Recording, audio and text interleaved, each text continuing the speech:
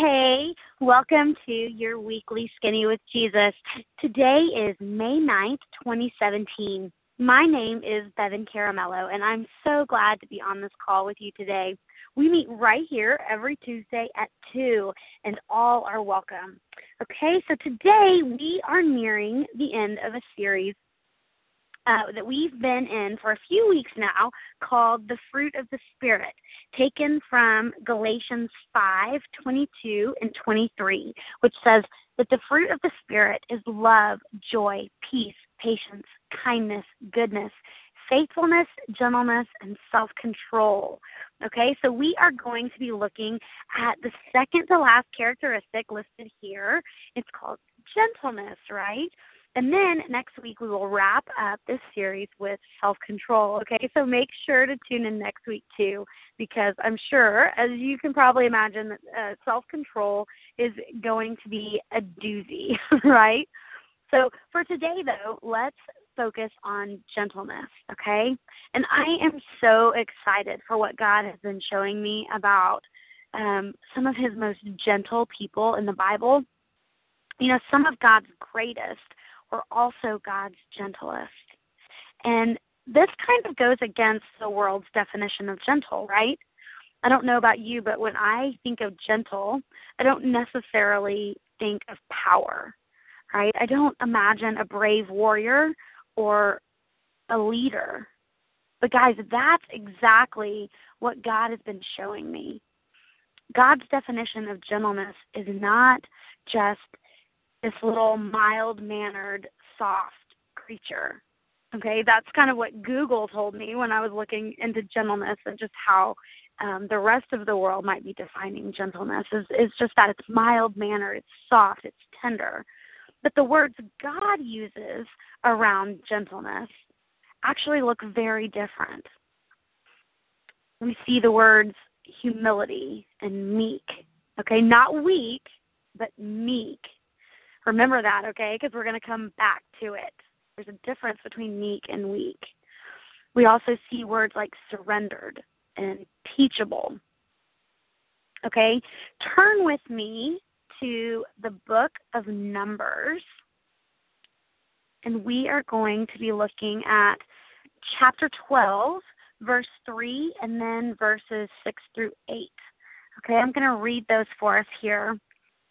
Numbers 12, verse 3 says, "Now Moses was a very humble man, more humble than anyone else on the face of the earth." Okay, and then 6 through 8 says, "Listen to my words. When a prophet of the Lord is among you, I reveal myself to him in visions. I speak to him in dreams. But this is not true of my servant Moses. He is faithful in all my house. When I speak face to face with him, with him I speak face to face, clearly and not in riddles. He sees the form of the Lord." So Moses, the man God chose to lead his people out of captivity, right? And the man God chose to write the first 5 books of the Bible, the man he would actually speak to face, the man who actually saw the form of God, the form of the Lord, what we just read. So Moses was the most humble man on the face of the earth. And Moses possessed this gentleness that we're after, right? Humility, teachability, meekness. Okay, I want us to look at another example. Turn with me to 2 Samuel chapter 22, and we are going to be looking at verses 33 through 37. Okay, I'm going to read it here for us now. It says, "It is God who arms me with strength and makes my way perfect." This is David talking here, okay? This is one of his praises for the Lord. He says, "He makes my feet like the feet of a deer. He enables me to stand on the heights. He trains my hands for battle. My arms can bend a bow of bronze." He's talking about God. He says, "You Give me your shield of victory. Your help has made me great. Your help has made me great, right? He says, you broaden the path beneath me so that my ankles do not turn. Okay, so this is David here, right? His song of praise to the Lord. David, the great king of Israel, another man God chose to lead his people, right? A man that God would say himself, he said it was a man after God's own heart. And we know that David was a warrior. And he says in verse 36, what we just read, he says, talking about the Lord, he says, your help has made me great. You know, how easy would it be to take the credit for himself here? But he doesn't. He knows that it is God who has made him what he is. And he gives God all the credit.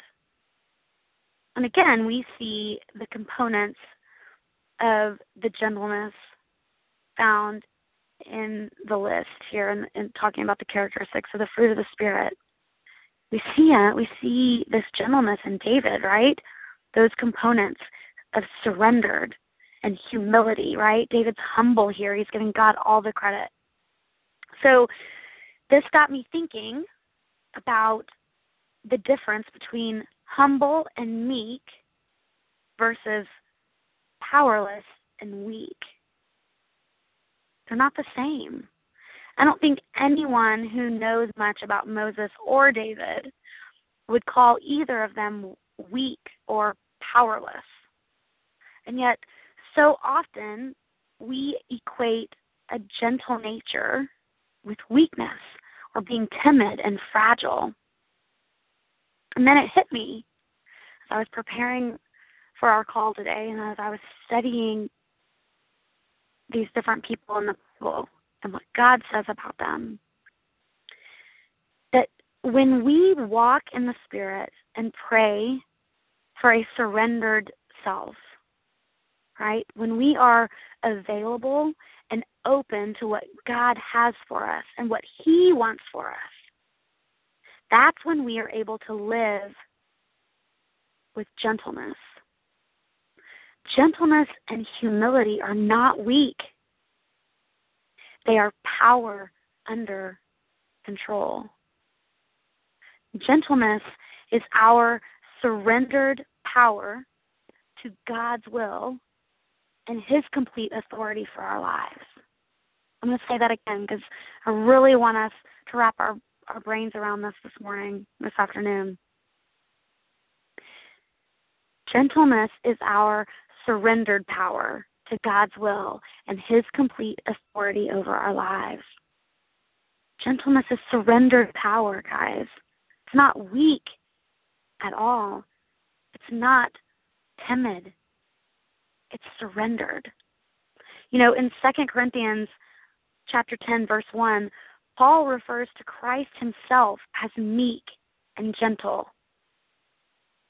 And then in Philippians chapter 2, verse 8, I'm going to read it for us. It says, and this is Paul here talking about Christ. And he says, and being found in appearance as a man, He humbled Himself and became obedient to death, even death on a cross.